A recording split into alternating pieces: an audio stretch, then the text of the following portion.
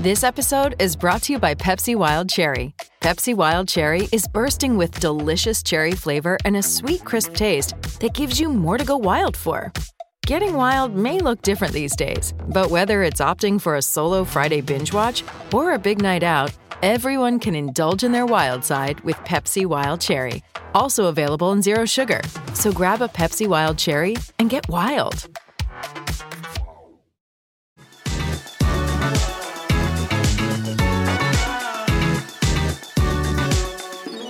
Hello and welcome to the Client Blue Podcast. This is our Monday show for this week. I'm Dan Rolinson, joined by John McKenzie from Tifo to discuss Unai Emery's tactics. We're going to talk about the high line, we're going to talk about Boubacar Kamara's role, John McGinn's role, Emi Martinez, the sweeper keeper, and much, much more. I've got a couple of questions from the audience as well I'm going to put to John. Before we get into those, my question, John, how are you? Yeah, really good. It's always good to appear on your podcast. So yeah, looking forward to chatting to you. Yeah, thanks for coming on once again. We always enjoy chatting with you. I'll go to a question from the audience first of all before we get stuck into half an hour, 45 minutes of tactical chat. Has John actually seen many Villa games in preparation for this? John, have you seen Villa this year? I've been doing my due diligence. Yeah, I've watched a few games back. It's been good fun. Very fun team to watch. I've always been a massive fan of Unai Emery, and yeah, it's great to see him doing his thing at Villa. So. Yeah, I've done my homework, so don't worry. I know there's this idea that I just guess what's going on and just look at the numbers, but I am actually an eye test above data kind of guy. I often go to the data to sort of back up what my eyes have seen or to check that I'm not wildly off the mark. So yeah, the proof of the pudding is always in the eating. And yeah, I think that every time anything with Villa goes on, I get thousands of people in my mentions mentioning XG, and I'm sort of like, yeah, fair enough. But I'm always going to be someone who is tactics first and eye test first, and the small sample sizes over big sample sizes first as well, to be honest. You mentioned XG, so let's get that elephant out of the room very quickly, because I know there'll be Villa fans watching this who know you or know part of you for that video of explaining that Villa are lucky or Villa are overperforming. We actually had a question on Twitter from Dan who said, not me, different one. Now, how does John feel to be wrong about Villa overperforming, and is his apology to Unai Emery in the post? Well, as we were saying just before I came on air, that video made a very specific argument, and that argument was Villa are a good team, but if you look at their underlying numbers last season, the suspicion was that they weren't going to be able to keep up their ridiculous run of form unless things changed. We've just put out a video on our feed today, so we're recording this on Friday. So when it comes out on Monday, it'll still be a fresh video. Sam Tighe having a look at the question of whether or not Villa are genuine top four contenders. And what we have at the beginning of that video is a rolling expected goals chart. So basically what we do is we take the average of 10 games and we roll it along. So, first 10 games of the season, and then we move it on a game, move it on. And it just gives you a little bit more of a sense of exactly where a team are at in terms of what they're doing in front of goal and how they're stopping teams in front of their own goal as well. And if you look at that rolling XG plot during the Emery tenure, you can see that last season, a lot of the time, Villa's expected goals against was much higher than its expected goals for. That means that on average, you're assuming that you're going to not be generating as many chances or as good chances as your opponents, which is obviously not a situation you want to be in. But towards the end of the season, that starts to flip around. And what we see then is the expected goals for going above the expected goals against, which means that you're in a position where good performances are going to result in actual good results more often. That's what we talk about when we talk about sustainability and unsustainability. And this season, Villa look in a much healthier position than they did last season in terms of the underlying numbers. And at the end of the video I did last season, I said these underlying numbers don't change. Then you would expect those results to start regressing to a mean which is lower than where they're at. If Unai Emery can turn things around in terms of what's going on in terms of underlying performances, Villa will be worth the sorts of results that they're getting, and that's clearly what's happened. And it's a sign of what fans should expect from Unai Emery, because he's a great manager. He knows what he's doing, and there's no one happier than myself, Dan, that Villa have now flipped things around in terms of their underlying numbers. So in terms of that video, that I have no regrets. I don't disagree with anything that I said in that video. What I could probably have done better is worded things slightly differently. Would you use the word lucky? Yeah, luck is obviously a tendentious word, and I think the assumption is that when you say a team have been lucky, you're saying the team is bad, and therefore they don't deserve what they're getting. Whereas I think I always operate under the principle that good teams can be lucky as well. Things can go right, everything can go well for teams, and we're seeing that a little bit this season. Last season, you guys were the masters of game state. You scored goals early in games, and it helped you to control games and carry those wins through. Now, obviously, you're scoring goals because you're doing things on the pitch to try and score goals. But, when you score those goals, it can sometimes just be runs of luck. You can maybe get an early penalty that could have gone either way. That can help you to get 3 points much easier than staying in a drawing game state for longer. Whereas we're going to talk about this no doubt in a bit, but the away form this season, if you actually look at the numbers for why you're performing badly away from home, there's been 4 games so far that you've lost, which you've conceded goals in the first 6 minutes.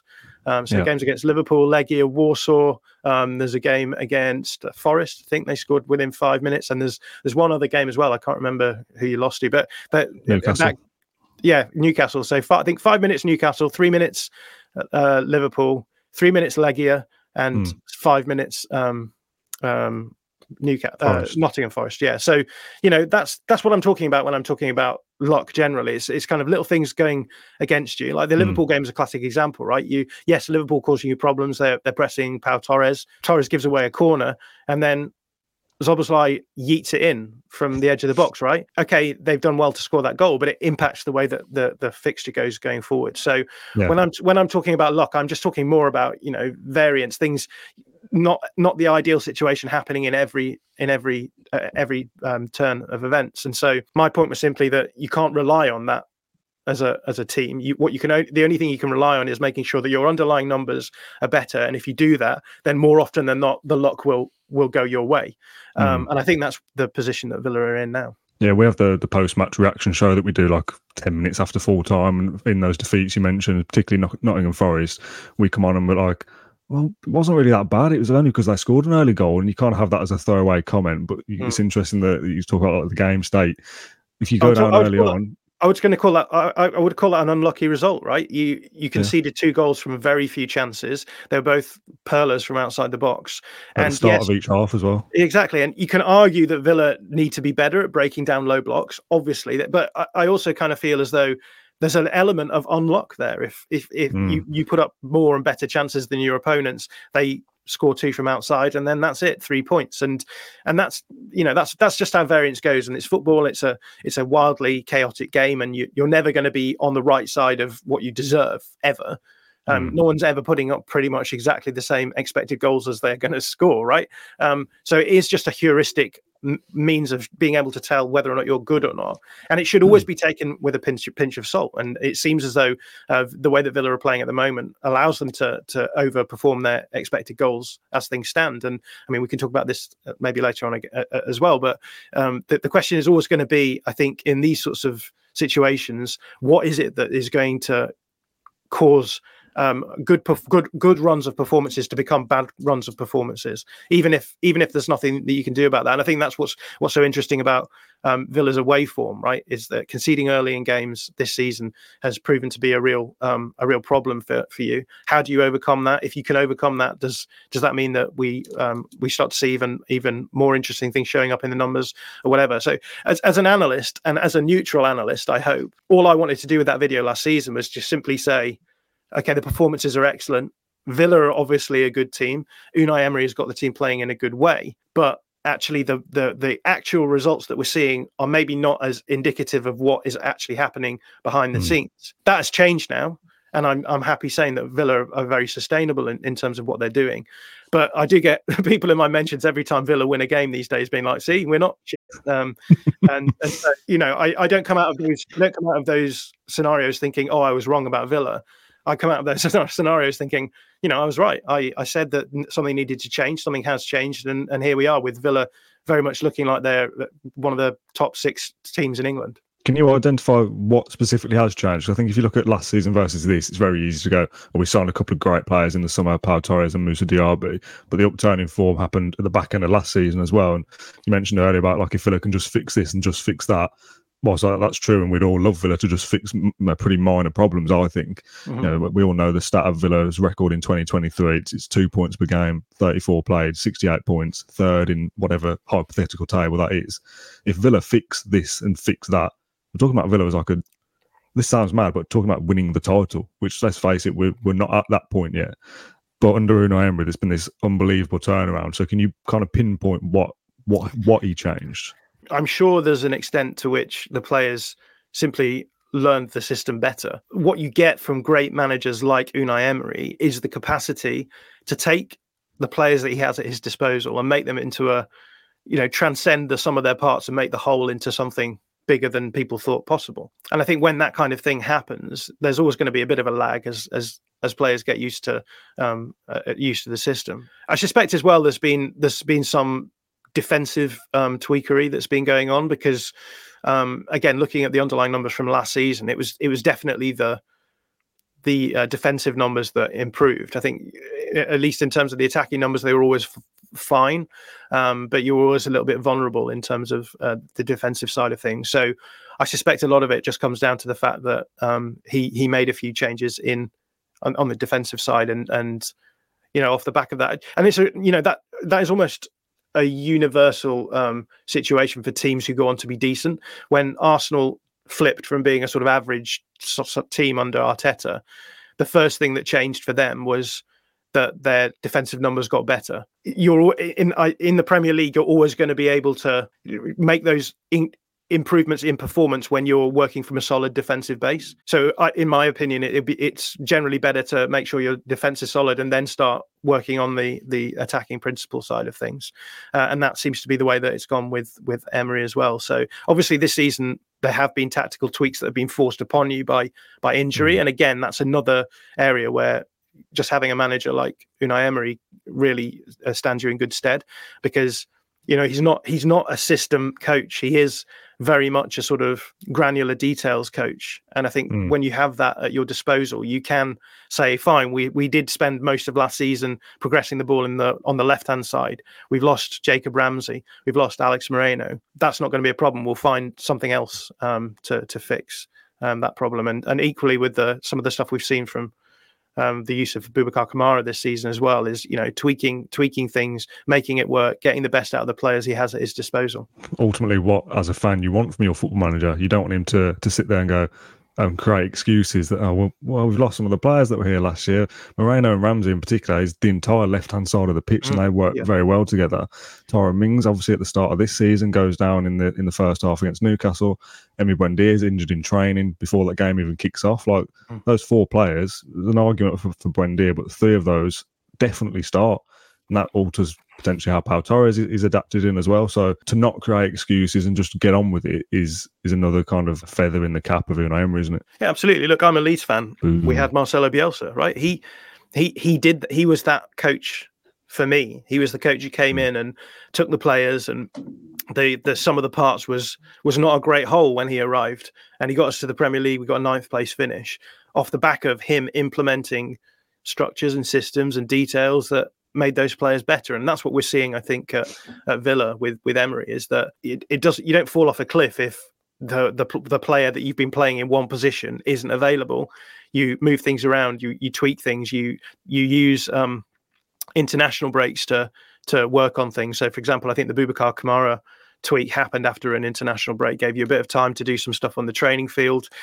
We all know that Emery's sessions are long and often arduous and very details heavy. And, there's upsides and downsides to that. I think if things start going badly, that's when Unai Emery sort of loses the players a bit, because you're putting a huge amount of effort into getting the system to the level that you're getting at. And if you aren't getting those results, it can mean that players get a bit fed up. I don't think that will happen in the case of Villa, for instance, but it has happened at some of the more some of those teams that you might expect him to thrive in, like PSG is a good example of that. What I think about having a coach like Unai Emery or Marcelo Bielsa as a fan is that you recognise that he's doing something, and that is having a positive impact on the team. And I think that gives you a huge amount of buy-in as a coach, because the fans will say, "There's a process here. Trust the process." Yeah. Sometimes we're going to lose games, and that's fine. we have a coach who can assess the problems, work out what those problems are, and rectify those problems. And I think there's nothing better for a fan than to feel as though, my coaches, I've got a good coach here, don't need to worry about them. All we need to worry about is turning up, watching the game, and getting results. It's a nice place to be in. Yeah, and we've seen so far this season, at least, that when Villa lose a game, they don't lose the next one, and they often actually win the next one. It'll be interesting to see if they can keep that up. Obviously, the run of fixtures after the international break is Spurs away, Bournemouth away, Man City at home, Arsenal at home. So, Villa are going to lose games. It's obvious. Even the most ardent Villa fan will expect Villa to drop points here and there. It will be interesting that if we lose to Spurs, that we don't go to Bournemouth, which, yes, they've got 9 points, but there's no easy game. You don't lose there.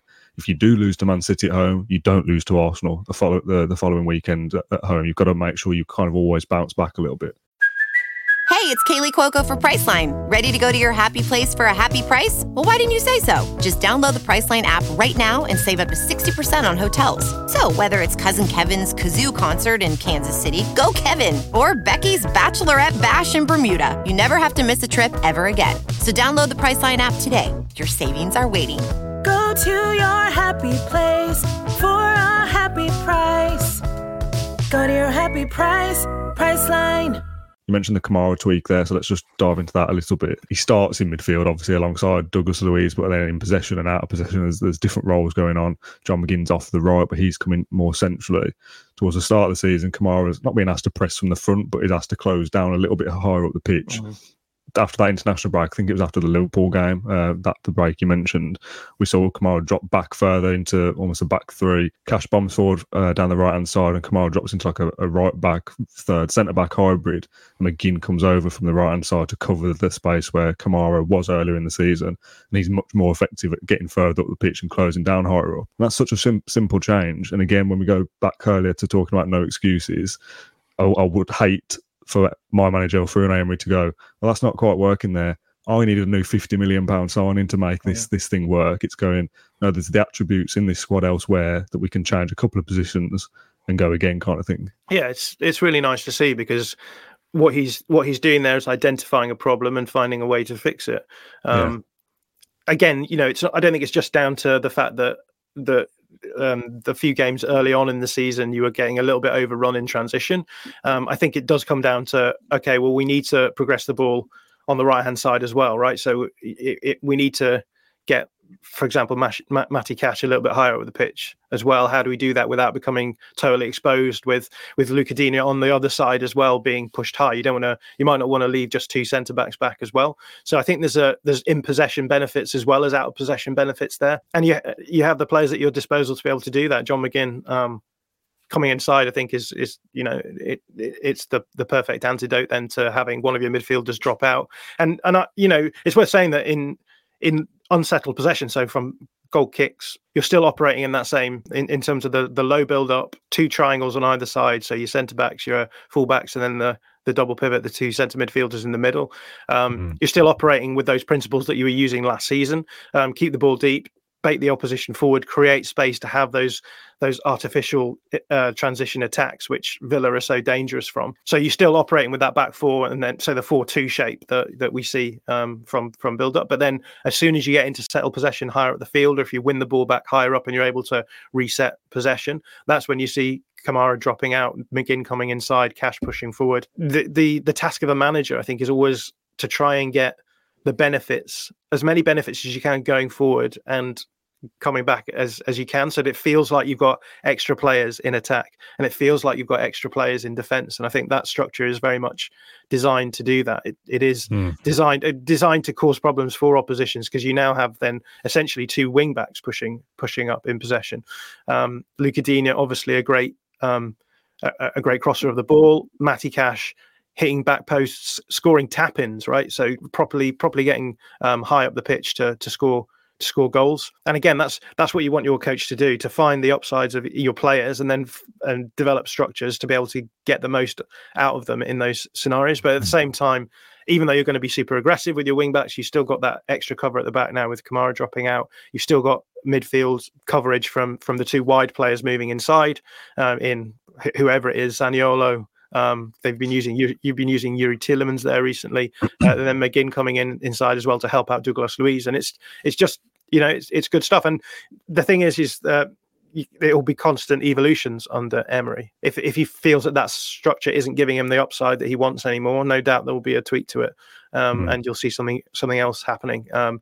Obviously, Alex Moreno is close to being back again, right? So again, there's questions about what do you do with him, because I believe Luca Digne has played every minute in the league so far, which is not what anyone was expecting at the end of last season for sure. So again, it's just this capacity to find solutions, get the best players that you have available on the pitch into the best positions available in your structure, and good things happen. We spoke about this last week. I think that if you'd have, when we did our season preview stuff in the summer, if I'd have said to you that in mid-November we'd have lost Mings, Buendia, Moreno and Ramsey, and we'd sit 5th place pretty comfortably, you'd be going, well, you're mental. Obviously, that's not going to happen. They're huge losses. Like, Luca Digne can't play every game. He's nowhere near as good as Moreno, but Emery just finds a way, and that's exactly what you want. We'll come back to a couple of individuals in a second. I want to talk about the High Line, which is, I feel like it's become a bit of a meme, to be honest, amongst like the wider football fan base or the national media. We'll save the kind of thoughts on the Spurs game in a second. There's this kind of like narrative with the High Line, how like Villa will be found out eventually. Villa found their opponents to be offside 58 times in the Premier League this season, which is top by some way. Spurs are second with 38, and we've scored the second most goals in the league whilst playing that style of football as well, 29 versus Man City's 32. This kind of idea that Villa are going to get found out, yes, they're going to get caught out at times because Pau Torres isn't the paciest defender on the turn. If somebody plays a ball in behind with pace and Martinez doesn't make a great save, yes, you can concede goals and lose games. But on the whole, we've seen that playing this style of football has worked pretty consistently for the course of an entire season, pretty much. So this idea that Villa were kind of riding their luck or they'll get caught out is a bit short-sighted, I think. Yeah, I mean, almost every conversation that you'll have about a tactical decision has to be centered around the idea of trade-offs. So it's very easy for fans to look at a High Line and be like, well, it's obvious what can go wrong here. But I think it's much harder to see the benefit of what you get from playing a High Line. That's what the conversation needs to revolve around. It has to revolve around why is it that Villa play a High Line? For me, the question of where you're going to play your defensive line is all about where you want the game to be contested. Do you want if you play a lower line, what you're often going to be suggesting is that the opposition are going to have less pressure. They're going to be less pressured in their build-up phase, gives them more scope to progress the ball down the field, which means that you have the possibility of being forced back. You're then allowing the opposition to have the ball, and maybe you'll try and hit them on the break in that way. But that comes at a cost, because the cost is that you're allowing the opposition to dictate possession. You're giving them more of the ball than you're going to have. And in the Premier League, often, the more ball that a good side has with the players that they have means that they can probably break you down. Now, there's obviously exceptions to that rule, and there's certain teams who play in that way because they fancy their chances, right? So West Ham are a great example of that. West Ham do play deep and try and hit on the break. They have the players to be able to do that. But it's still, I would say, a gamble, right? West Ham don't win every game where they have less possession. Often, most of the games they win, they will have less possession. There's certain games where they'll just get turned over by teams because those teams will take their chances. And, West Ham are going to have a very limited number of chances because they have less possession. They may be higher quality chances, but they still got to take those chances. And if the opposition score a couple of goals, the odds are you're probably not going to get enough good chances to be able to match that. So the idea with Villa playing a higher line is that they want to contest for the ball higher up the field. I mean, Villa are a very good counter-pressing team. It doesn't get talked about a huge amount in the general conversation. But how many goals do you see Villa scoring where the ball is won, in the opposition's half? Yeah. And then a quick transition comes from it. That's the trade-off from having your high line. Now, even if you're not generating chances from that, the ability to control the opposition in those situations is important too. So if you want to keep the opposition away from your goal, and you're willing to take the risk with that high line, and you're willing to take the risk because you have players who you think can play that system and a keeper who can sweep behind. I think it's fair enough to approach the game in that way and accept that, okay, sometimes teams are going to break our offside trap, and sometimes we're going to score goals that look very preventable by simply not playing in that way.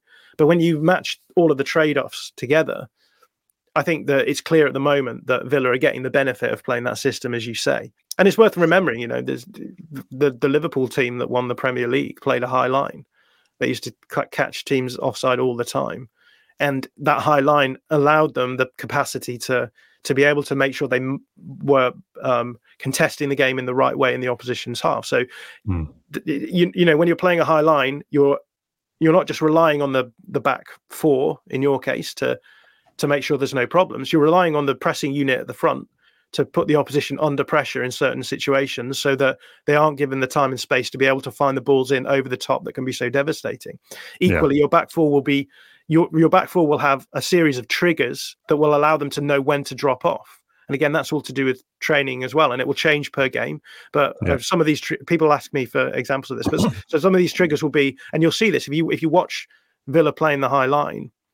There'll be certain situations where, for example, a centre-back might get the ball in space and move the ball out of their feet. Obviously, they're going to play it long. And in those situations, you'll see the Villa defenders ready to drop off, or ready to get the run on the attacking line as well. Different teams will have different triggers, and different triggers will be used in different games. But again, what the coach is doing in those situations is providing his players with all the information they need about how to play that back line correctly. Now, I've mentioned Liverpool already. Obviously, Liverpool's press bombed out last season for various reasons. And because of that, Liverpool's high line was much less effective. And so you're in that scenario where the question becomes, should we still be playing this high line? And Liverpool did change the way that they were playing off the back of that. But I think, like you said, at this point in time, why should Villa stop playing a high line? Where are the games where we think that Villa have just been devastated by playing a high line, or have lost out by playing a high line in the main? I can't think of many of them. I think maybe the Newcastle game, but I think there's other reasons why that went wrong. But for the most part, I don't see any issues from Villa playing a high line, and certainly not to the extent that they outweigh the positives that playing the high line gives you. Yeah, there was a game earlier this season. I can't remember which it was. I think it was away from home, and it was probably one of the ones we lost, where Watkins and Diaby just weren't pressing effectively, and it kind of looked like, well, if you're going to play the whole line, them two have got to be, the whole squad has, but those two have got to be on their game, and for whatever reason, I don't know whether that was instructed or not, they just weren't pressing in the way that we've seen from them before, and it's in those moments you think, okay, this isn't working, and something has to change. I mentioned the Spurs game, so obviously that's the game coming up after the international break, or coming up this week, I should say, as this comes out. And again, that's become a bit of a thing online, that the high line versus the high line, the Spurs Chelsea game that I saw your analysis of, that Ange Postecoglou was kind of like right to carry on doing what he was doing, playing the high line with 9 men. And on the face of it, you think, well, they lost 4-1. Like, of course they weren't right to do that. But the principles of, well, if we drop deeper with 9 men, we're just going to have 30 minutes of Chelsea bombarding us, and eventually they probably score anyway. And Dyer has a good chance, doesn't he? And if anything, Spurs could have come out of that game having got something, and everyone's going, oh, fair play, like he stuck to his guns and they actually got something. Off the back of that, it's going, who does Spurs play next? Oh, it's Villa, another team that play the high line. You're going to have all outfield players compressed on the halfway line like this. Now, I actually don't think that's how the game will pan out. We've seen in the Chelsea game specifically, I think, away for Villa this season, the red card did change that game, Gusto getting sent off. But I thought Villa played in a different way at Stamford Bridge and dropped off a little bit and looked maybe a little bit more cautious. So I don't anticipate this chaos at the Tottenham Stadium of two high lines against each other and just who can beat the offside trap. I think Emery will tweak it a little bit and change his ways, not drastically, but enough to be more prepared. Yeah, it's worth saying that to go back to the Spurs Chelsea game, I always try as an analyst to avoid saying a coach is right or wrong to do something. I think coaches have every possibility of making decisions that they think is going to work, and I think sometimes those decisions may not work out well for whatever reason. Sometimes that's because the problems are with the enactment on the part of the players. Sometimes a team can just get unlucky, but other times I think, well, if I was the coach, I wouldn't do that. But I think the way that you should be assessing these things all the time is in terms of what I said before, trade-offs. And I think that's what Unai Emery will be doing heading into this game. He'll be thinking, what's the trade-off of playing a super aggressive high line versus maybe being a little bit more cautious, as you said. And he has to make that decision. And I don't think we should just look at the result and determine whether or not those decisions were correct on the basis of the result. It's one of the things I'm really interested in at the moment. Like, how do you analyze games of football from a tactical point of view without just falling into the trap of being like, X team lost, therefore the tactical decisions they made were wrong. So that's sort of the context going into that game. It's also worth saying, I think, in that game, Spurs arguably went more aggressive with their high line after they were down players than they were before. And I think there's reasons for that. I think they were trying to destabilize Chelsea a little bit and put them in a situation where they maybe wouldn't usually be in, and be like, okay, we're going to pose you a problem, try and solve it. If Postecoglou thinks that the players that he has on the pitch are going to cause more problems in a low block than they are playing a high line, then yeah, fair play. That's his prerogative as a coach. But I also don't think that, like, de facto playing the high line as a problem to solve is the worst idea in the world. I think maybe a little bit more unusual when you're talking about a team like Chelsea, where they've got Nicholas Jackson and Raheem Sterling, and they brought on Mykhailo Mudryk, all players who are very good in those sorts of like running into space scenarios. But as we said, it took them until the final 10 minutes of that game to really solve the problem. And had Spurs managed to level up, who knows what would have happened. But going forward to the game itself, I would be surprised if both teams played so aggressively a high line as they did in those two fixtures that we're talking about. So the question is going to be for Emery in particular: does he see Spurs offering a huge amount of threat in behind? And obviously Spurs are missing a few key players who can cause problems in terms of that. I mean, missing James Maddison makes that question a lot easier to answer, I think. Is Heung-min Son going to be the sort of player who's just going to run your back line ragged with a high line? Probably not at this point in his career. And then vice versa for Spurs. If you don't have Mickey van der Ven, who's one of the best backwards defenders in the Premier League, by which I mean like running back and defending in that direction, defending towards his own goal. Postecoglou has some difficult questions to answer as well. Now, Postecoglou tends to be an idealist, but Unai Emery is anything but an idealist. We've been talking about that the whole time, basically, that he will find tweaks for different games. He will make the players aware of what tweaks he's making, and then they will drill them a lot. So, I would be surprised if the high lines that we've seen, the highest lines that we've seen from both of those teams so far, would be evidenced in that game. No Romero either. I think he's suspended. So Spurs themselves might not play in the same way, although they probably will. So it's an interesting matchup at least. I did say I want to talk about a couple of individuals, but I want to get to a couple of fan questions. Obviously, Villa are unbelievable at home. Pretty much since my little one was born back in January, Villa have won every game at home. It's ridiculous. You're saying it's down to you? Is that what you're saying? Well, it's down to him, isn't it? More so than anything. A little good luck charm. 13 home wins in the Premier League consecutively is brilliant.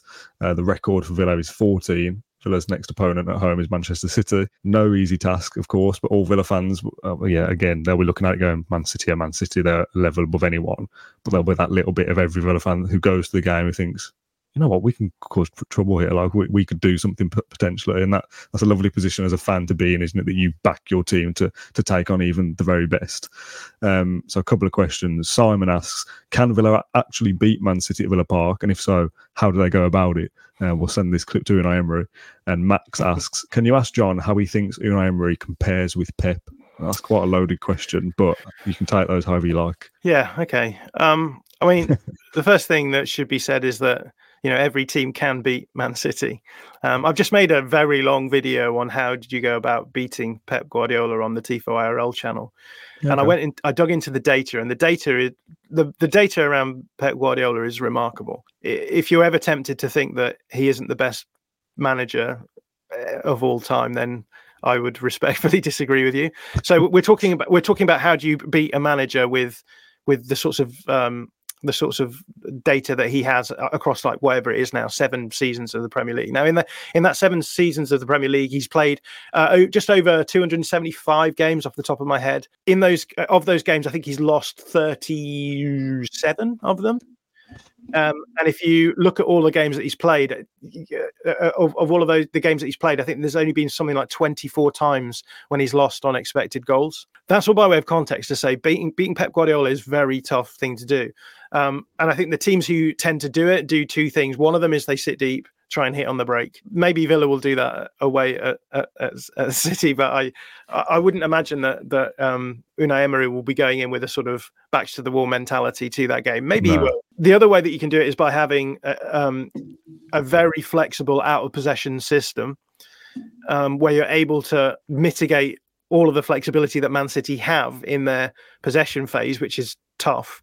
And then you hope that you grab a goal at the end, which is what we saw happening in the Arsenal City game earlier this season. You need huge dollops you need to have a really, really good out of possession system, and you need to have huge dollops of luck going forward. So, it will be tough for sure. City are in their weird phase at the moment that they have at the beginning of seasons where Guardiola is still sort of trying to work out what his best system is. And what will happen, no doubt, is that they'll probably tease us with a title race until John Stones comes back from injury with 20 games to go, and then Man City don't drop a point for the end of the season. So definitely a good period of time to play against City. You have to be perfect to beat City. Now it's not to say that Villa won't be perfect and can't be perfect. And I think, Man City will not be looking forward to that game for all of those reasons. But it's definitely a tough ask. In terms of comparing Emery and Pep, I think the manager that I would probably compare Emery to in the Premier League is Roberto De Zerbi, just because the same sorts of concepts are in play, right? Deep build up, baiting opponents forward, trying to hit on the break in those artificial transitions. I feel as though, I mean, City have changed. They have morphed now that they've got Haaland. They are more likely to maybe go a bit more risky than they were when they were in their sort of high control phases of a couple of seasons ago. So in terms of style-wise, anyway, I don't necessarily see the similarities between Pep and Unai Emery. But in terms of quality, I guess the big question is, to what level can we see Unai Emery reaching? And I think Unai Emery suffers from his Arsenal stint in terms of Premier League fan opinion on him. Yeah. But I do feel as though there has to be a question about the sorts of teams that suit Emery. We've already mentioned that, like PSG, Arsenal, those periods didn't go well for whatever reason. I think there's arguments to be made that when you have as exacting a coach as Emery, players at the very elite level can sort of shrug and say, I'm a great player. Why should I put the effort into learning all of this boring stuff? Why should I sit through 90-minute presentations and do really, really boring unopposed training sessions where it'll be Unai Emery moving the ball around on the back line and telling you to press in different ways. There's clips of him doing that for Villarreal against Manchester United in the Europa League. In each situation, here's the ball. What should a pressing shape look like? Move, blow the whistle, reset, move it to a different position, do the same. Do that until it's just drilled into them. They know exactly where they're supposed to be standing in each phase of the game, out of possession, to stop the opposition from causing a problem. That is boring.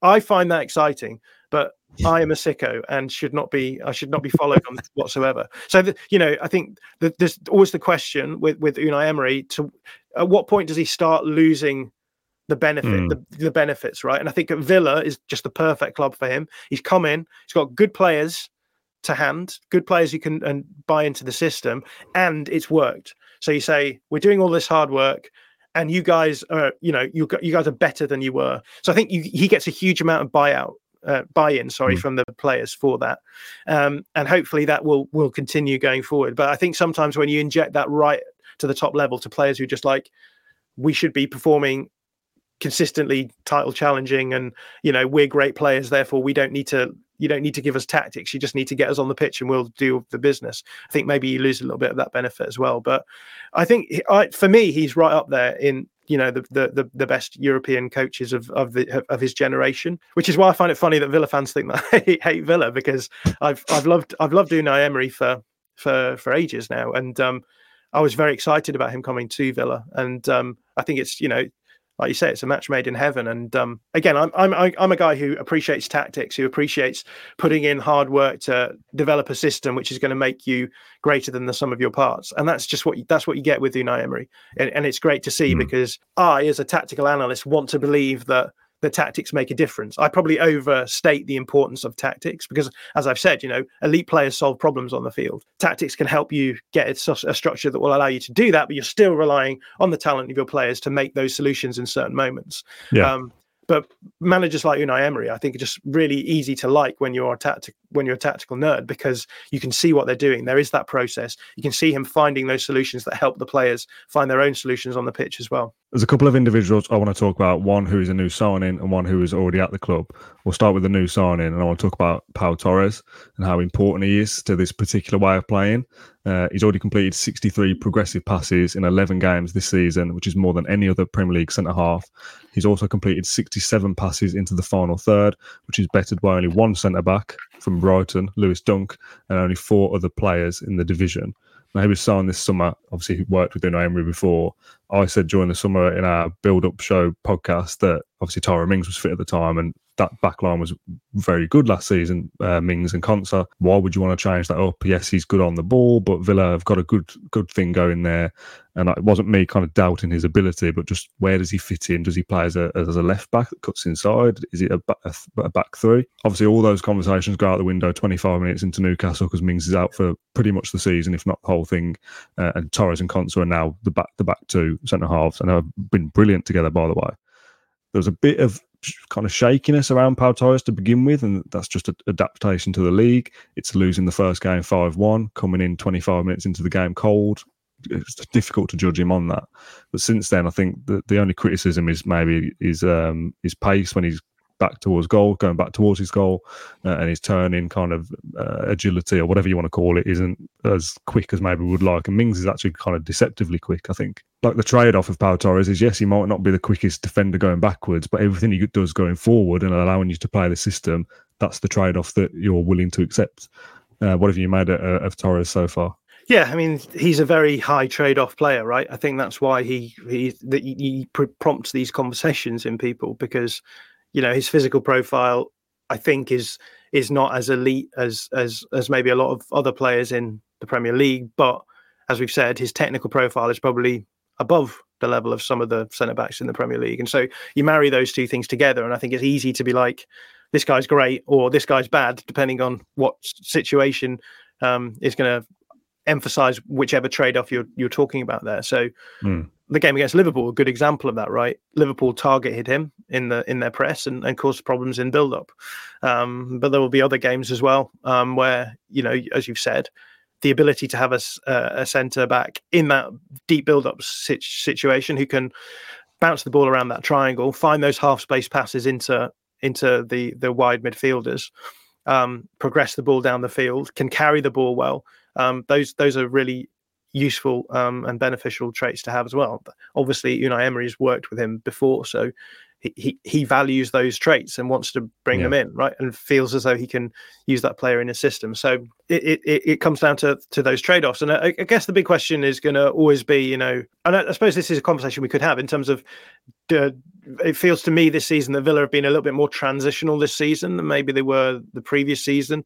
I think maybe teams have been less willing to compete with them when they're in the build-up phase, right? So, and that's, again, you take that as a compliment, which is the same problem that Brighton are having to deal with now, which is their whole structure is and tactical approach is based around baiting teams forward, creating the space to then be able to attack it. If you're very good at that, teams will say, fine, we're not going to allow you that space. We're going to allow you possession. We're going to sit deep, compress space, and not make it quite so easy for you to exploit it. And I think we're seeing that maybe happening a little bit more with Villa, and that will change the way things, the sort of the sort of situations that you're going to find yourself in, which is why I think we see Villa in that 3-5-2 shape that we see in their settled possession phase a lot more than we do necessarily in the build-up shape, because there's fewer teams now willing to engage with that deeper build-up. For me, then the question becomes like, do you lose some of the upside that you get from someone like Pau Torres if you bring him in to be a really good deep build-up guy, and a lot of the time he isn't getting to do that as much? I mean, you can argue the toss on that, but I do think it's worth keeping in mind that things things always change for clubs. There's always tactical evolutions. Teams never play the same way the whole season. Teams never play on the same form runs the whole season. And so it'll be fascinating to see how the role of Pau Torres evolves in the next step of whatever Unai Emery's Villa look like. Yeah, we've seen in games recently, the two AZ Alkmaar games and the home game against Fulham before the international break, that Martinez is obviously the sweeper keeper and he's expected to help out from the back as well. But there's times he's walking out of his penalty area to be a third centre half and just standing on the ball. Like, if they're not going to press us, we can't really do what we want to do, and it's on them to find a different solution. The other player that I wanted to speak out was one that was already here, and one that we, I think last Monday's show, or possibly the one before, was about John McGinn and his kind of revolution of a year under Unai Emery, that I felt under Steven Gerrard, he's kind of playing covering the right back and not his game at all, but was kind of sitting in as a midfield two, wasting his ability that we see with Scotland when he plays a lot further forward, almost as a number 10, scores goals, is creative. It's also very good for Villa in the Championship, and just wasted under Gerrard and was made captain instead of Tyrone Mings. And I was just gearing up to be like, this might be the end of John McGinn. He was good in the Championship, but maybe we've kind of found a level. The problem with Steven Gerrard and his tactics, not John McGinn, he's been unbelievable under Unai Emery, and against Fulham was man of the match by a distance.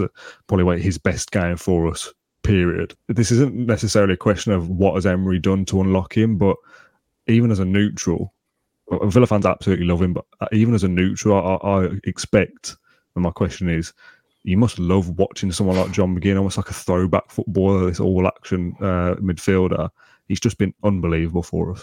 You know, his profile is probably the reason why he was misused by Gerrard. I think people look at a player like John McGinn and think, oh, he's a tough tackling guy who, you know, can run with the ball. Let's play him deeper on the field. That's sort of what we want from him. So I think that he's almost been, I don't want to say misprofile, but I think the sense that, oh, well, it's John McGinn, we should play him deeper on the field. And don't get me wrong, I don't think he's bad in that position. We've seen him play as one of the centre midfielders in the Unai Emery system. But I think you do get a huge amount of upside from him higher up the field. Because, as we've said, Villa are now a counter-pressing side. He plays the outside midfielder role really well. He really suits the situation that he's in now, being able to come inside and get involved in central progression of the ball and box crashing. Like, just a brilliant box crashing midfielder, right? Give it to McGinn on the edge of the box, and you're in a dangerous scoring position.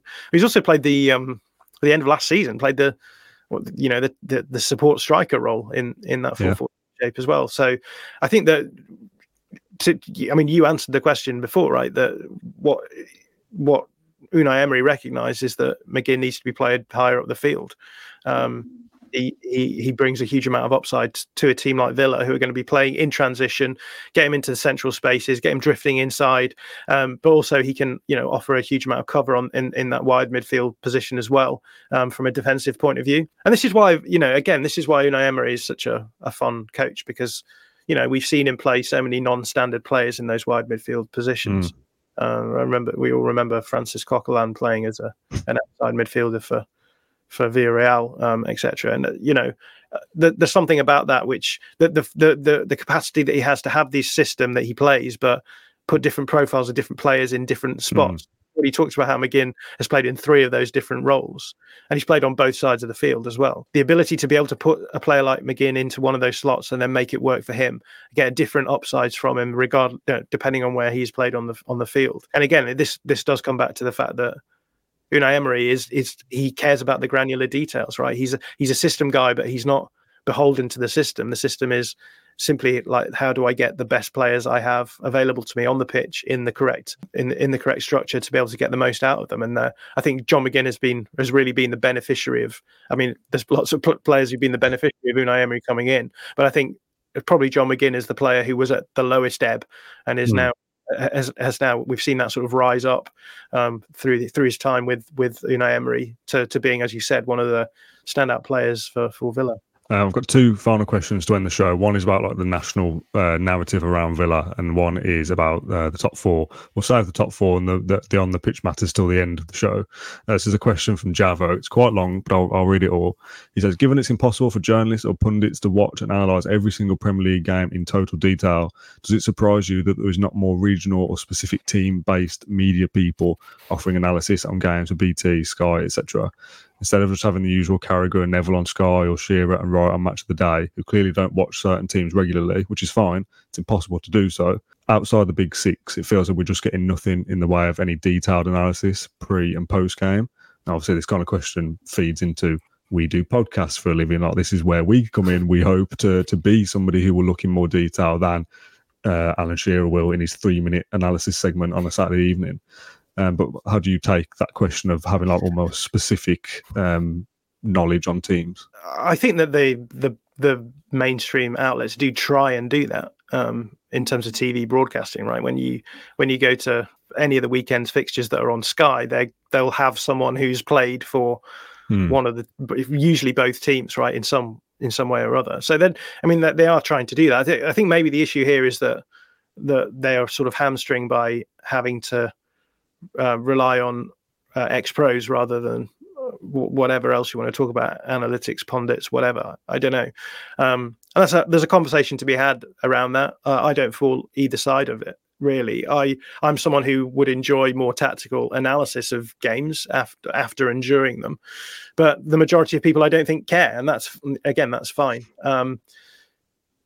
In terms of the coverage of Villa, generally in the mainstream, it is very tough to cover teams like that, because more often than not, when we do cover a team like Villa, it's because it's just much easier for us to get bandwidth in terms of views, etc. Speaking from personal experience, by covering the big teams, there's only going to be a certain amount of times during a season that you can cover the non-top 6 or top 8 or whatever you're going to want to call it. Now, I think Villa have now encroached upon those conversations, so no doubt you'll see more Villa coverage. And look, if you look through our coverage, Villa get, I think, disproportional amount of coverage from Tifo compared to some of the other teams outside of the top 6. But the problem is that when you're talking about those teams, usually the situations where we're going to talk about them is when they're doing well, and there's one of two ways that can go. One of them is that here's a team that they're doing interesting things and they're worth what they're doing, but more often than not, it's going to be this team is slightly overperforming.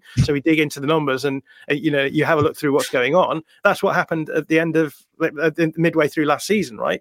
Villa absolutely flying. Let's just dig into the numbers, see what's going on. And I never expected that video to be anywhere near as controversial as it ended up being. So I think it's tricky. It's tricky for mainstream broadcasters to be able to justify weighting their coverage towards certain clubs. But I do agree that, I do think that we should be constantly thinking about ways that we can improve coverage of sides outside of the big sides, or at least the top 6, because I think that's unfair on Villa to not throw them in with the big teams around there. But I think I also sort of feel as though because of what I've just said, the fact that you're often, when you do good analysis of a team like Villa, it's going to piss off the fans, because the fans are always going to want you to have a positive outlook on their club, especially when things are going well.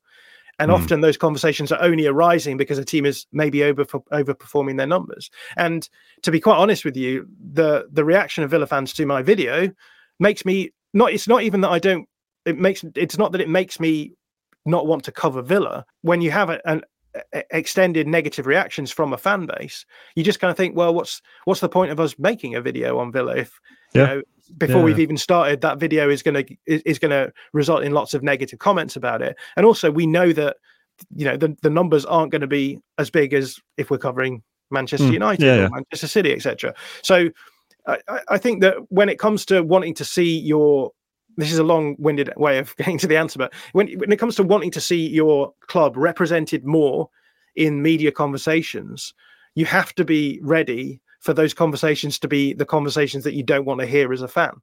That's part and parcel of what it is. Like, every one of the big clubs is talked about whenever they do badly. Manchester United for 10 years now have underperformed where people expect them to be. The media conversation about them has constantly been bad.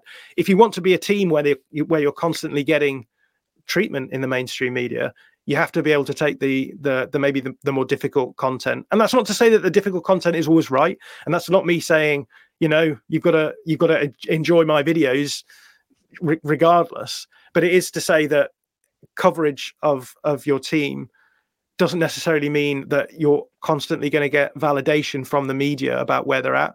Personally, for myself, and that I often make mistakes, and I word things badly, as I said, or I maybe get the wrong end of the stick with some teams. I'm not always, my analysis isn't always perfection, but I go into those videos with the attitude, I want to look at what's going on and give general fans the best idea of what's going on at a club. I don't go in it with biased opinions of being like, I want people to think Villa are bad. That's not my intention. As an analyst, my job is to try and explain where teams are at, where the problems can lie, what they're doing well, what they're doing badly. And I think that if you want to be in those sort of mainstream conversations, that's the way it's headed. It's moving towards smarter analysis, which is going to dig into underlying numbers, and it is going to dig into performances, and it's going to look at the tactical breakdowns of what's happening. It's going to look for areas where things could improve, as well as do well. And so I think that's just sort of part and parcel of what you should expect as a fan if your team is gonna hit the mainstream. So maybe that's getting a lot of stuff off my chest, and that good analysis of a team isn't always the analysis as a fan that you want to hear. And I get that, and I understand that we're by no means perfect in all of our analysis, but it definitely comes from a point of view where we want to help people to understand what's going on in order to be able to enjoy the game more. I've got no problems with that video from last season. I think the thing that Villa fans would have been annoyed about it, or I'm guessing here at least, is the use of the word lucky. And we've spoken about it before. It implies that you don't deserve what you're doing and whatever. The thing with, again, from the other side of the coin, we're the producers of this online content, is that you can have one bad video or perceived to be bad video by a fan base, and you're tarred with that until you say something nice about them, potentially, to the point that when I tweet this out, you've been on the show 5 or 6 times over the course of 3 or 4 years, and we love having you on. This has been a brilliant episode. I tweeted this out earlier last week, technically as this comes out, that you were on if there's any questions. I had a couple of people say like, oh, well, he's all he's done is slag us off, like I'll be giving that one a miss. And it's like, well, John's been very complimentary of Aston Villa for a couple of years on this podcast, never mind anything else that he does. So the fact that you can kind of have this bad video follow you around and you're just disregarded going forward is, I get that it makes you think, oh, should I even bother? Should I bother coming on this podcast again? Because I'm opening myself up to Villa fans, and I'm hoping that over the course of this hour-long conversation that people who aren't just going to kind of have a meltdown over the use of a word or the way a title is on a YouTube video can see that you are very complimentary about Villa as a club, and hopefully this does your Twitter mentions a favour more so than a negative. People have every right to not enjoy that video. That's absolutely fine. But what I would ask is that when I do content on Villa in the future, that people just at least give me the decency of give me the decency of listening to what I've got to say. Because like you say, if you actually watch that video back, I think I'm very clear in caveating what I'm saying. If I could now, I would go back and say variance instead of lock. And I think if we just said variance instead of lock, then probably I wouldn't have had any of the problems that we've had. But yeah, look, that's on me. That's me learning about how to use tone in a mainstream media environment. And that's a lesson I hope I've learned. So yeah, going forwards, hopefully people will enjoy the Villa content we're putting out. Hopefully we're doing as good a job as we can to be as palatable to Villa fans as possible. The answer to this next question may make you even more palatable if you pick the right answer. Obviously, there's the chance that 5th place gets Champions League football next season. My wording for this question, I'm going to say top 4, but I mean the Champions League. Do you think that Villa can actually get into the top 4 this season and play Champions League football next season? Yeah, I do. I'm looking at an industry standard expected points table right now, and on my industry standard expected points table right now, Villa is 6th. So if we're assuming that the top 5 are going to get Champions League football, Villa are performing at a level around 6th place, and as we've said, they do have a tendency to overperform when they're playing well. So I think there's nothing saying that, with a few things going the right way, with maybe that away form being tweaked a little bit and finding solutions to that. And then I suppose the other big question is like how Villa decide to approach Europe at the end of the season, because assuming you get through, I mean, you're getting through the group stages of the European competition that you're in. You then have, I think, if you finish top of the group, which I think you probably will do, then you have a bit of a break of a week, don't you, where the second play first. So I think you miss out a round of fixtures in February, and it goes forward to March. So I think that come March you'll be in a situation where your management team and your ownership team will sit down and say, we're still within touching distance of Champions League here. We need to make a decision at this point, like what is our focus going to be on? Is it simply going as deep as possible in the Conference League, or is it prioritizing Champions League as the best way of raising the profile of Villa going forward? I think personally by March you'll still be in and around that conversation, and I think that may mean that we see Ollie Watkins rested on a Thursday in order to prepare him better for the weekend's fixtures.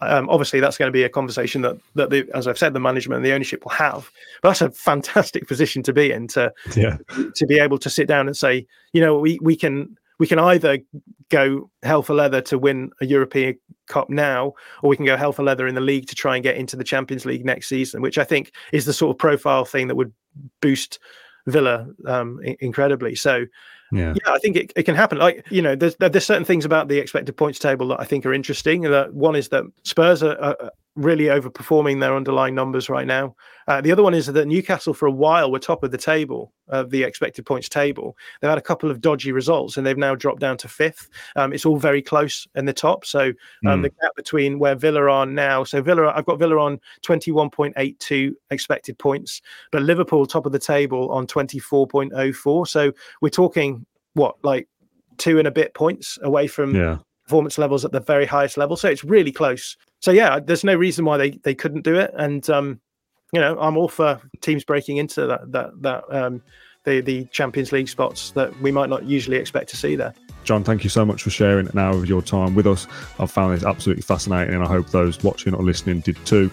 If you want to get involved in the comments section down below, be nice to John, please, and subscribe to Claret and Blue to keep up to date with all our latest content. John, thank you so much. Thank you for watching. We'll see you soon.